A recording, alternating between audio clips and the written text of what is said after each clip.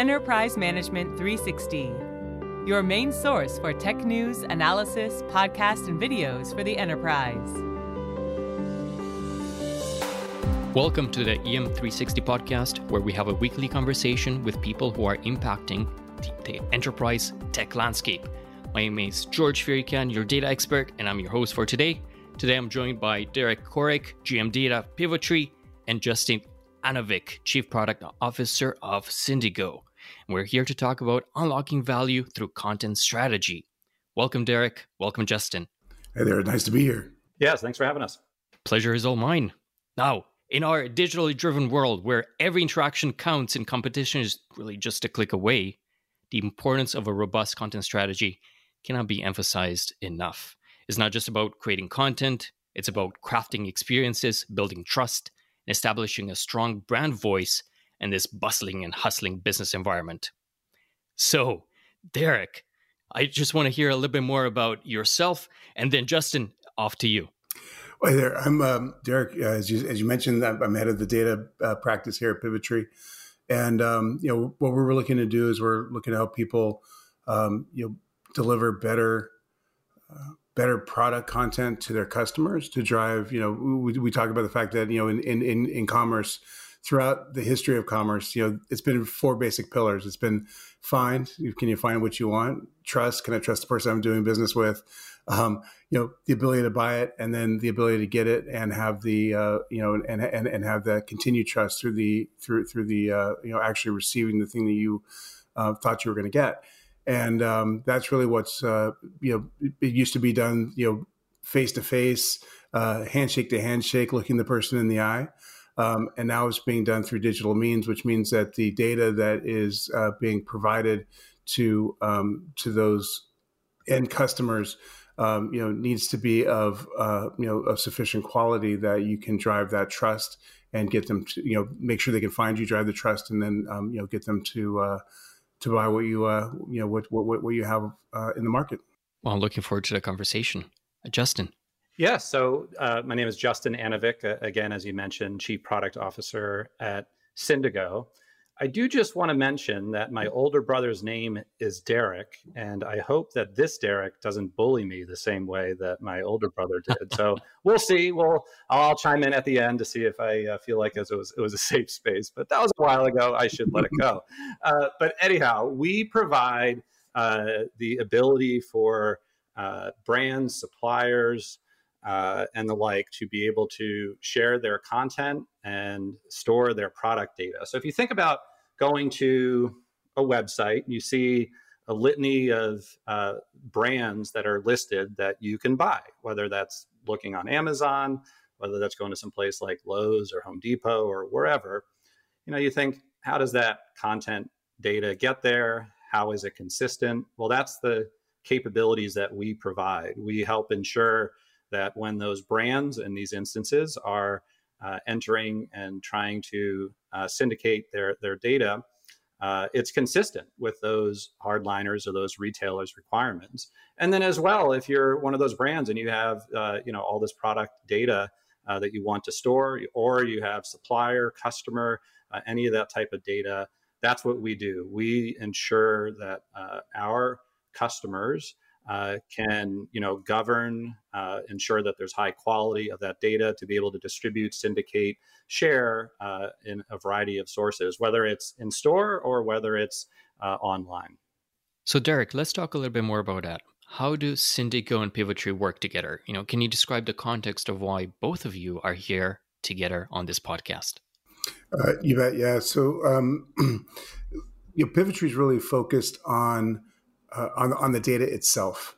So we're focused on helping customers with, quality, completeness, consistency of it across, business operations and channels, and helping customers with strategies to build taxonomies and relationships and all that sort of thing with the data itself to make sure that it's of high quality and complete with everything they do.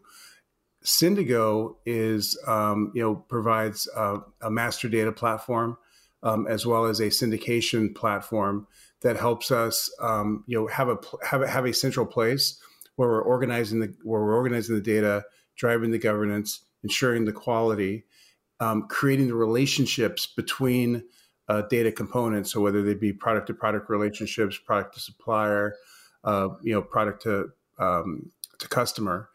And then obviously Syndigo then gives us the capability of sending that data on to channels. So whether that be a marketplace channel, whether that be a retailer channel, whether that be a B2B channel, distributor channel, any of that. So Pivotree focuses on the data, the interoperability of that data with internal systems, and then we work very closely with Syndigo to provide really outstanding platforms that give us a place to do all that great work. Thank you, Derek. I love how that really ties in with what you mentioned earlier on the 5 pillars of find, trust, ability to buy, to get, and then, of course, actually getting what you bought in the first place. Right. So can we talk a little bit more about that symbiotic relationship between product content and customer experience? Those are really pivotal. So Justin, I want to ask you first, how does product content enhance customer experience? And if you can share some insights or examples from Syndigo's perspective. Yeah, sure. I mean, the best examples are the ones that are problematic for that end customer, right? They're being impacted. It hurts the brand experience. They provide a bad review. They have to provide returns. I mean, we've seen examples where, someone orders a toothbrush and it comes and it's 4 feet long. And that was either because the brand didn't put in the right dimensions, or potentially the data quality monitors were not there to ensure that says you can't have a 4-foot toothbrush. Or there's a legitimate example where a customer ordered a Christmas tree, thought it was 9'6", but it was 96 feet. And luckily it, was canceled before it ever arrived at the house. Imagine sitting at your house, you hear this big truck pull up and you're thinking, am I Rockefeller Center? But that's where it starts, right? So certainly the data quality drives a significant amount of that experience, but also just the overall descriptions. If you go to Amazon and it has consistent information up top, it's pretty bland. You scroll down below the fold, and then it gives a more elaborate and accentuated version of that. It might have videos, images. It might have actual customer reviews beyond just written reviews, and so that's providing a greater view into what that product could be. And so certainly that connection between the product content, product data, and that customer experience, I think is everything. The physical product is one thing. If you went into a store, great, you could see that wasn't a 4-foot toothbrush, or you could see it wasn't a 96-foot Christmas tree, but you also want to understand a little bit more about it. What type of Christmas tree is it? Or what type of bristles does that toothbrush have? And so the description of it becomes just as important. Now you go to the online world and you can't see it. You have to absolutely trust that the description is accurate, or you have a really bad experience. And so certainly that data quality and the data details and the content details become important in that online world. Absolutely. That metadata is so important, and its accuracy, it's paramount to the customer journey. So Derek, from Pivotree's standpoint, how do you see the role of product content shaping the overall customer journey?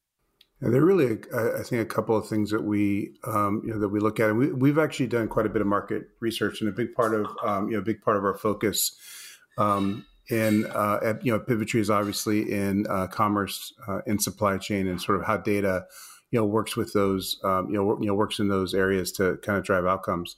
And so in some of our research, when you think about, what creates, abandonment, right? When people are going to look and not being able to filter results, not being, searching for something and not getting a return, things like that, become reasons why people can't find your product. And one of the things that we run into quite a lot, and you'd be surprised, is, people who are in digital commerce coming to us and saying, hey, we've got a search problem and we'd like you to take a look at our search engine.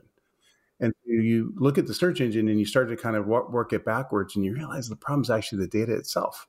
And once you fix the data, the search engine actually does quite okay. The other thing in the strategy on the findability part is that you need to distinguish yourself from your competitors. So one of the things that we do a lot of work with is, how do we make sure that we're giving our customers a strategic advantage in helping their products, sort of scale that search ladder. And then the other thing is, as Justin said, it's the quality. So, the core attributes, do you have feet somewhere, but, centimeters or, but like meters somewhere else? Do you have, does it make sense, when you look at it, and is it correct? So that data quality is one thing. The other thing that's important is completeness. Do I have all the attributes and selling features available? The third thing is completeness. Is it the same across all of my various selling channels, whether it be in marketplace, branded websites, in my stores, and then finally, I think that, those are the main things that we really look for. Is that quality, the completeness, and then the other thing that we find that's very helpful is really good metadata on digital assets. So digital assets attached to products with good metadata generally tend to drive a much better find ability, which obviously drives much better customer experience. The thing though, and the last thing I'll say is like the how we put that strategy together really matters, because if you don't have your data organized well, you don't necessarily have the ability to drive that left-hand navigation, which lets you do a lot of the filtering and faceted search, which is another thing that really drives better customer experience and better satisfaction. We found is the ability to do that, and that's something that's really important to think about when you're driving your product content strategy.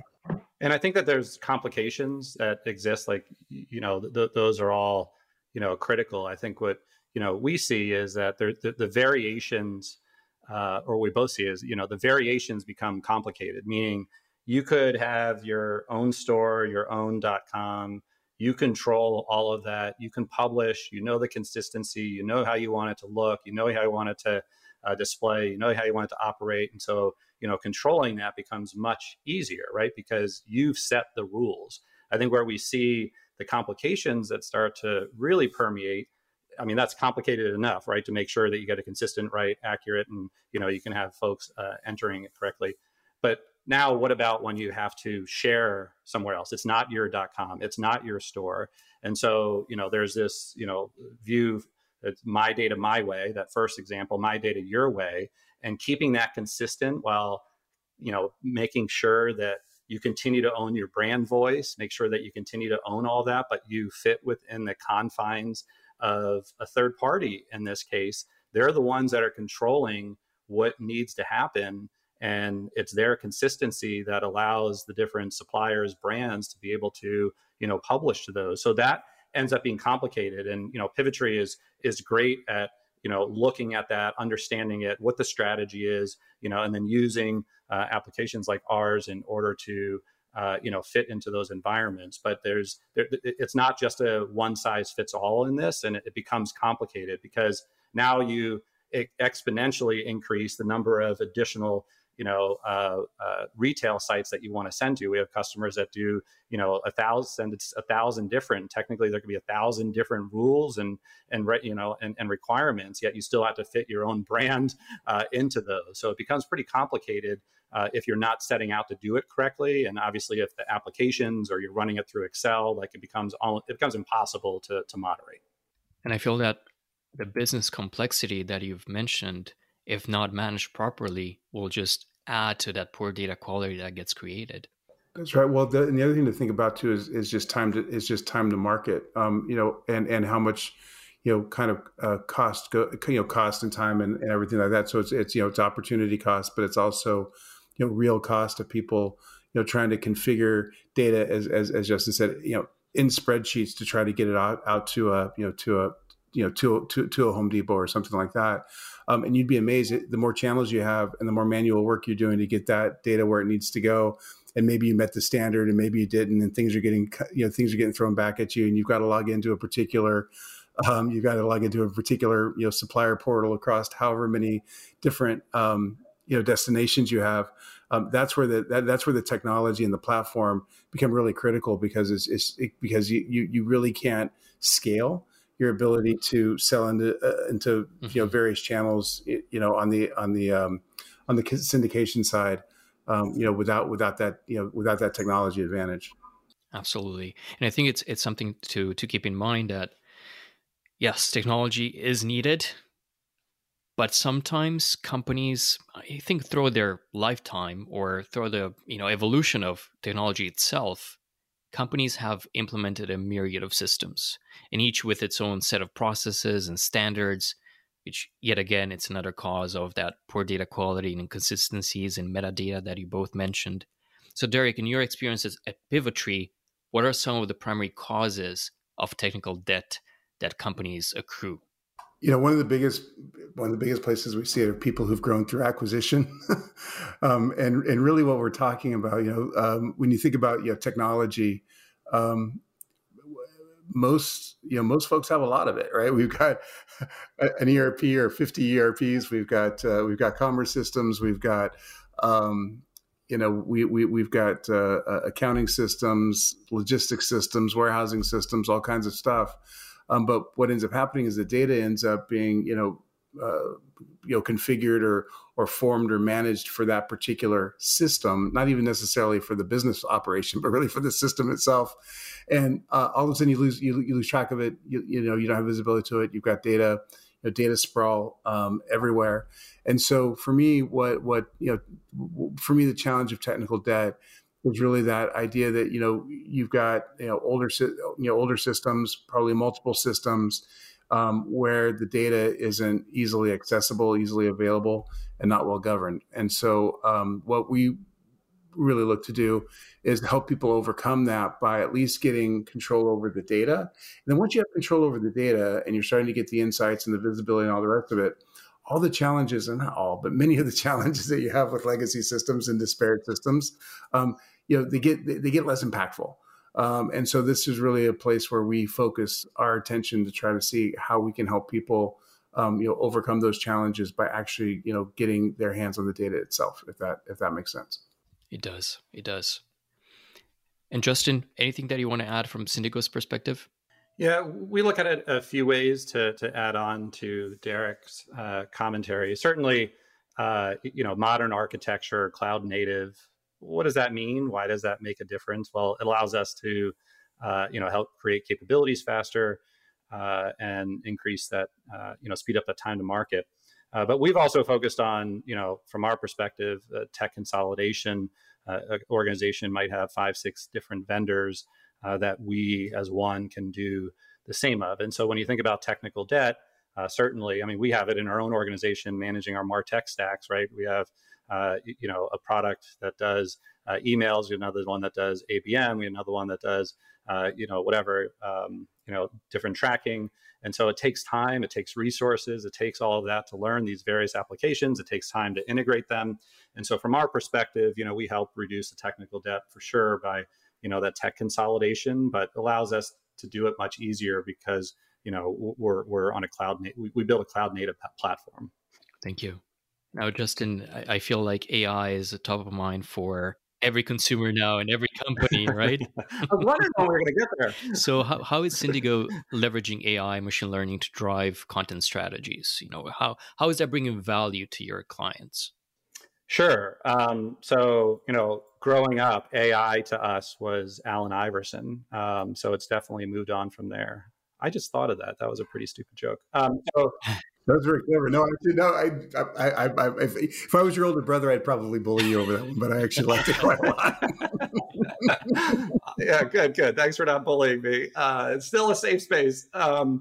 Yeah. So anywhere that we can help, not reduce the number of people you need, so that you can, let go of those folks, but to help improve efficiency. Almost everything that we talked about today, we have an AI element running in the application. So for instance, if you want to, as a brand, send over your Christmas tree description, you have to, to Lowe's, you have to, or wherever, you have to enter, 25 different fields. Well, those fields are doing auto checks against what there should be. So some of them are just basic rules, knowing that you can't have more than 72 characters. Others are checking, does this actually make sense? And so it's going in and checking, against a corpus, as well as imagery, as well as like if you're entering and, if you added an image that actually doesn't abide by, the rules and regulations of that site, it could check it to, alert that that's not appropriate and we can't actually complete it. So on the quality side and the governance, really, it's doing a significant amount of AI is doing a significant amount of checks to ensure that you pass all of those rules, if you will. And then also, more recently, certainly with, the advent and introduction of ChatGPT, everybody's really trying to figure out how to go against that. From our perspective, ChatGPT certainly helps, but going against a known corpus using something like Axiomantics or one of those is also critical. But our focus is really how do we help the marketer, merchandiser create effective and engaging and exciting and exceptional descriptions over and over again without having to, hire a significant amount of copywriters. So all the way through the process, from pure data entry to the creative, we have included different elements over the years or more recently to help make sure things are more efficient, to help make sure that those checks and balances occur. Because the worst thing that you could do is you thought that you submitted it, you just added 27 products, you're going to send them only to find out a week and a half later that an individual rejected all of those because of a too long description, or you had the wrong image. And then that's the time to market. Now imagine that recycling over and over again. You've just lost that amount of time times two because you have to go through the same process. So AI really helps behind the scenes as you're using the application and doing data entry. Absolutely. Yeah, we're starting to really leverage AI extensively in our data practice in a couple of significant ways. So just one example is a joint customer actually, with Syndigo, that was an automotive. It's an automotive distributor, where we were able to help them, map part information to the automotive PIEs, part standard, and do all the auto classification, increasing their efficiency by over 50%. We're using AI to build like initial data models and taxonomies, 75-80% faster, and we're starting to use machine learning or what we might call supervised learning to drive SKU building completeness and quality for syndication. So just an example I can give you is recently we've had an electrical distributor where they were they had an aspiration to get to sort of the millions of SKUs thing online. They were able to really manage about 350,000 with their old processes, and then we implemented a machine learning or kind of supervised learning capability, and they were able within 6 months to go from 350,000 SKUs, high quality SKUs online, to 1.2 million high quality SKUs online. So you can obviously see and do it less costly and faster. So those are the kinds of things that we're really trying to do with the machine learning and AI. But obviously we see a lot more potential. But that's just one of the those are just a couple of concrete examples of places where we're delivering those capabilities to customers and really helping to drive an outcome. Yeah, really changing industries. And, I like that example about the automotive distributor that he had. Are there any lessons there that can be applied to other industries or sectors just looking to modernize their data infrastructure and data strategy? Well, the automotive, aftermarket, automotive aftermarket industry is a little unique in that they do have a pretty well recognized standard for, parts and fitment that you can tag into. I think the basic ideas around how we do that in terms of how do we classify the data and make sure it's more complete, make sure you've got better quality information on your parts, attaching it to different applications and fitment. I think the things that we're learning from the automotive industry are things that are transferable to to other sectors. I think, but they've been they've been a little bit slow to be adopted. So I think there's an opportunity for more standardization, but in the absence of that, I think as we're helping people build out these data models and taxonomies and all the rest of it, helping them do that, helping them concentrate on spending less energy and capital on things that aren't strategically differentiating. So how do we very quickly get you to, a sensible taxonomy that makes sense? How do we make sure that you have, quality and completeness across your parts? But then how do we do things that really drive value to your customer? In that you've got, you understand, the places that it fits. You understand what the applications are. You've got better information so that so that people can actually understand what this product is, and even potentially tied to videos and how do's and all the rest of it. But today, so many people spend all their time and energy just on the table stakes that they don't ever actually get to the things that are really going to drive better customer experience and more customer value. Thank you. Now, Justin, you mentioned that you're leveraging AI anywhere from the data entry to the creative. I'm really curious about that creative piece. Do you have any recommended best practices for that solid content strategy to then better inform that creative? Yeah, there's certainly, you could use ChatGPT as long as you're using the API, to create something more creative. There's a chance that, obviously that's already been used and it's just reformatting, going against a known corpus of content that you can then kind of refactor is important. But I would say most of our customers are looking at the first pass, the first draft as a representative example, and then go ahead and edit it. So, I have to create 20 product descriptions. I need to feed it in to give me a starting point.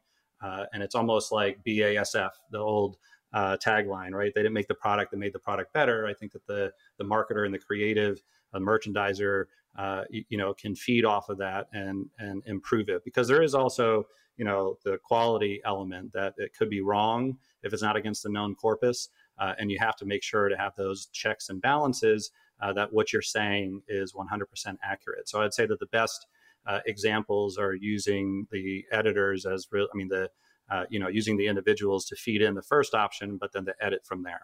Thank you. Derek, is there anything that you wanted to add from your end on those best practices? No, I think that's really, good. The one thing that is interesting is before all of this started, so much of the work that we did around taxonomy, schema, classification, all the rest of it, all of it was manual and very, very difficult. Spreadsheets, we created sometimes, you create some custom tooling around it or something like that to make it a little bit easier. And that is the one thing that having, ChatGPT available has really done is it's made that, at least the initial pass, as Justin said, more automated. And what you begin to realize is that when you can put it kind of out into the world with that scope of referential material to come back, it very quickly helps you start to get that stuff in place. And the thing that you realize, and at least I've been realizing, is that over the years before we had some of the technology advancements we have, we just spent so much time and energy and effort and money on table stakes that weren't strategically differentiating. And this is where I think in the content strategy, if we can sort of get people to rally around the idea that there's some things, when you're putting together sort of a base product centric taxonomy that is meant to drive, the product attribution and drive completeness and all the rest of it. There's very little about that that's going to be differentiating. Your differentiators are going to come, later in how you market it and how you in the completeness of the data and the story you're able to tell and all the rest of it. So for me, this is giving us an opportunity to really think about how we spend our capital so that we're not spending it on things that we should be able to just get very quickly, but we're spending it on things that are really going to make a difference to our customers and drive and really drive that experience and really drive that brand specific view, like where we're really making a difference because it's us and not just because it's a product in general. Thank you. I've really enjoyed this deep dive into the synergistic relationship between Syndigo and Pivotree and exploring the intricate interplay between product content and customer experience. And thank you both for enlightening us on the pivotal role of technology, data, AI, and other differentiator that played that crucial role in shaping content strategy. So thank you. Thanks a lot. It was a lot of fun, Justin. It's always great to get to spend time with you. So I really appreciate your time as well. Yes. Thank you very much, guys. Appreciate it. And I love the fact on how now, we know as companies, how can we avoid purchasing that 4-foot-long toothbrush or a Christmas tree that is, Rockefeller Center worthy, unless, of course, that's what the customer wanted. I would have thought that the price, like when they clicked buy, that would have been the first clue. Yeah, exactly. Yeah, that was a data entry problem. So those are two actual real examples. And if we had video, you would have seen my actual 4-foot-long toothbrush that I used as a prop. So, that's hilarious. That's awesome. Well, thank you again so much for joining us today. And thank you to our listeners for joining us on this journey of discovery. And I hope that you found this session as enlightening as I did. So stay tuned for more insightful discussions in our upcoming episodes. Thank you to everyone listening. We hope you took a lot away from today's podcast. For further information on what we've talked about, and then please head on over to pivotree.com. We'll be back next week with another episode in our podcast series. Until then, make sure you subscribe to this podcast on all major platforms. Follow the conversation on our socials at EM360Tech on Twitter or X and LinkedIn. And for more great daily content, head over to em360tech.com.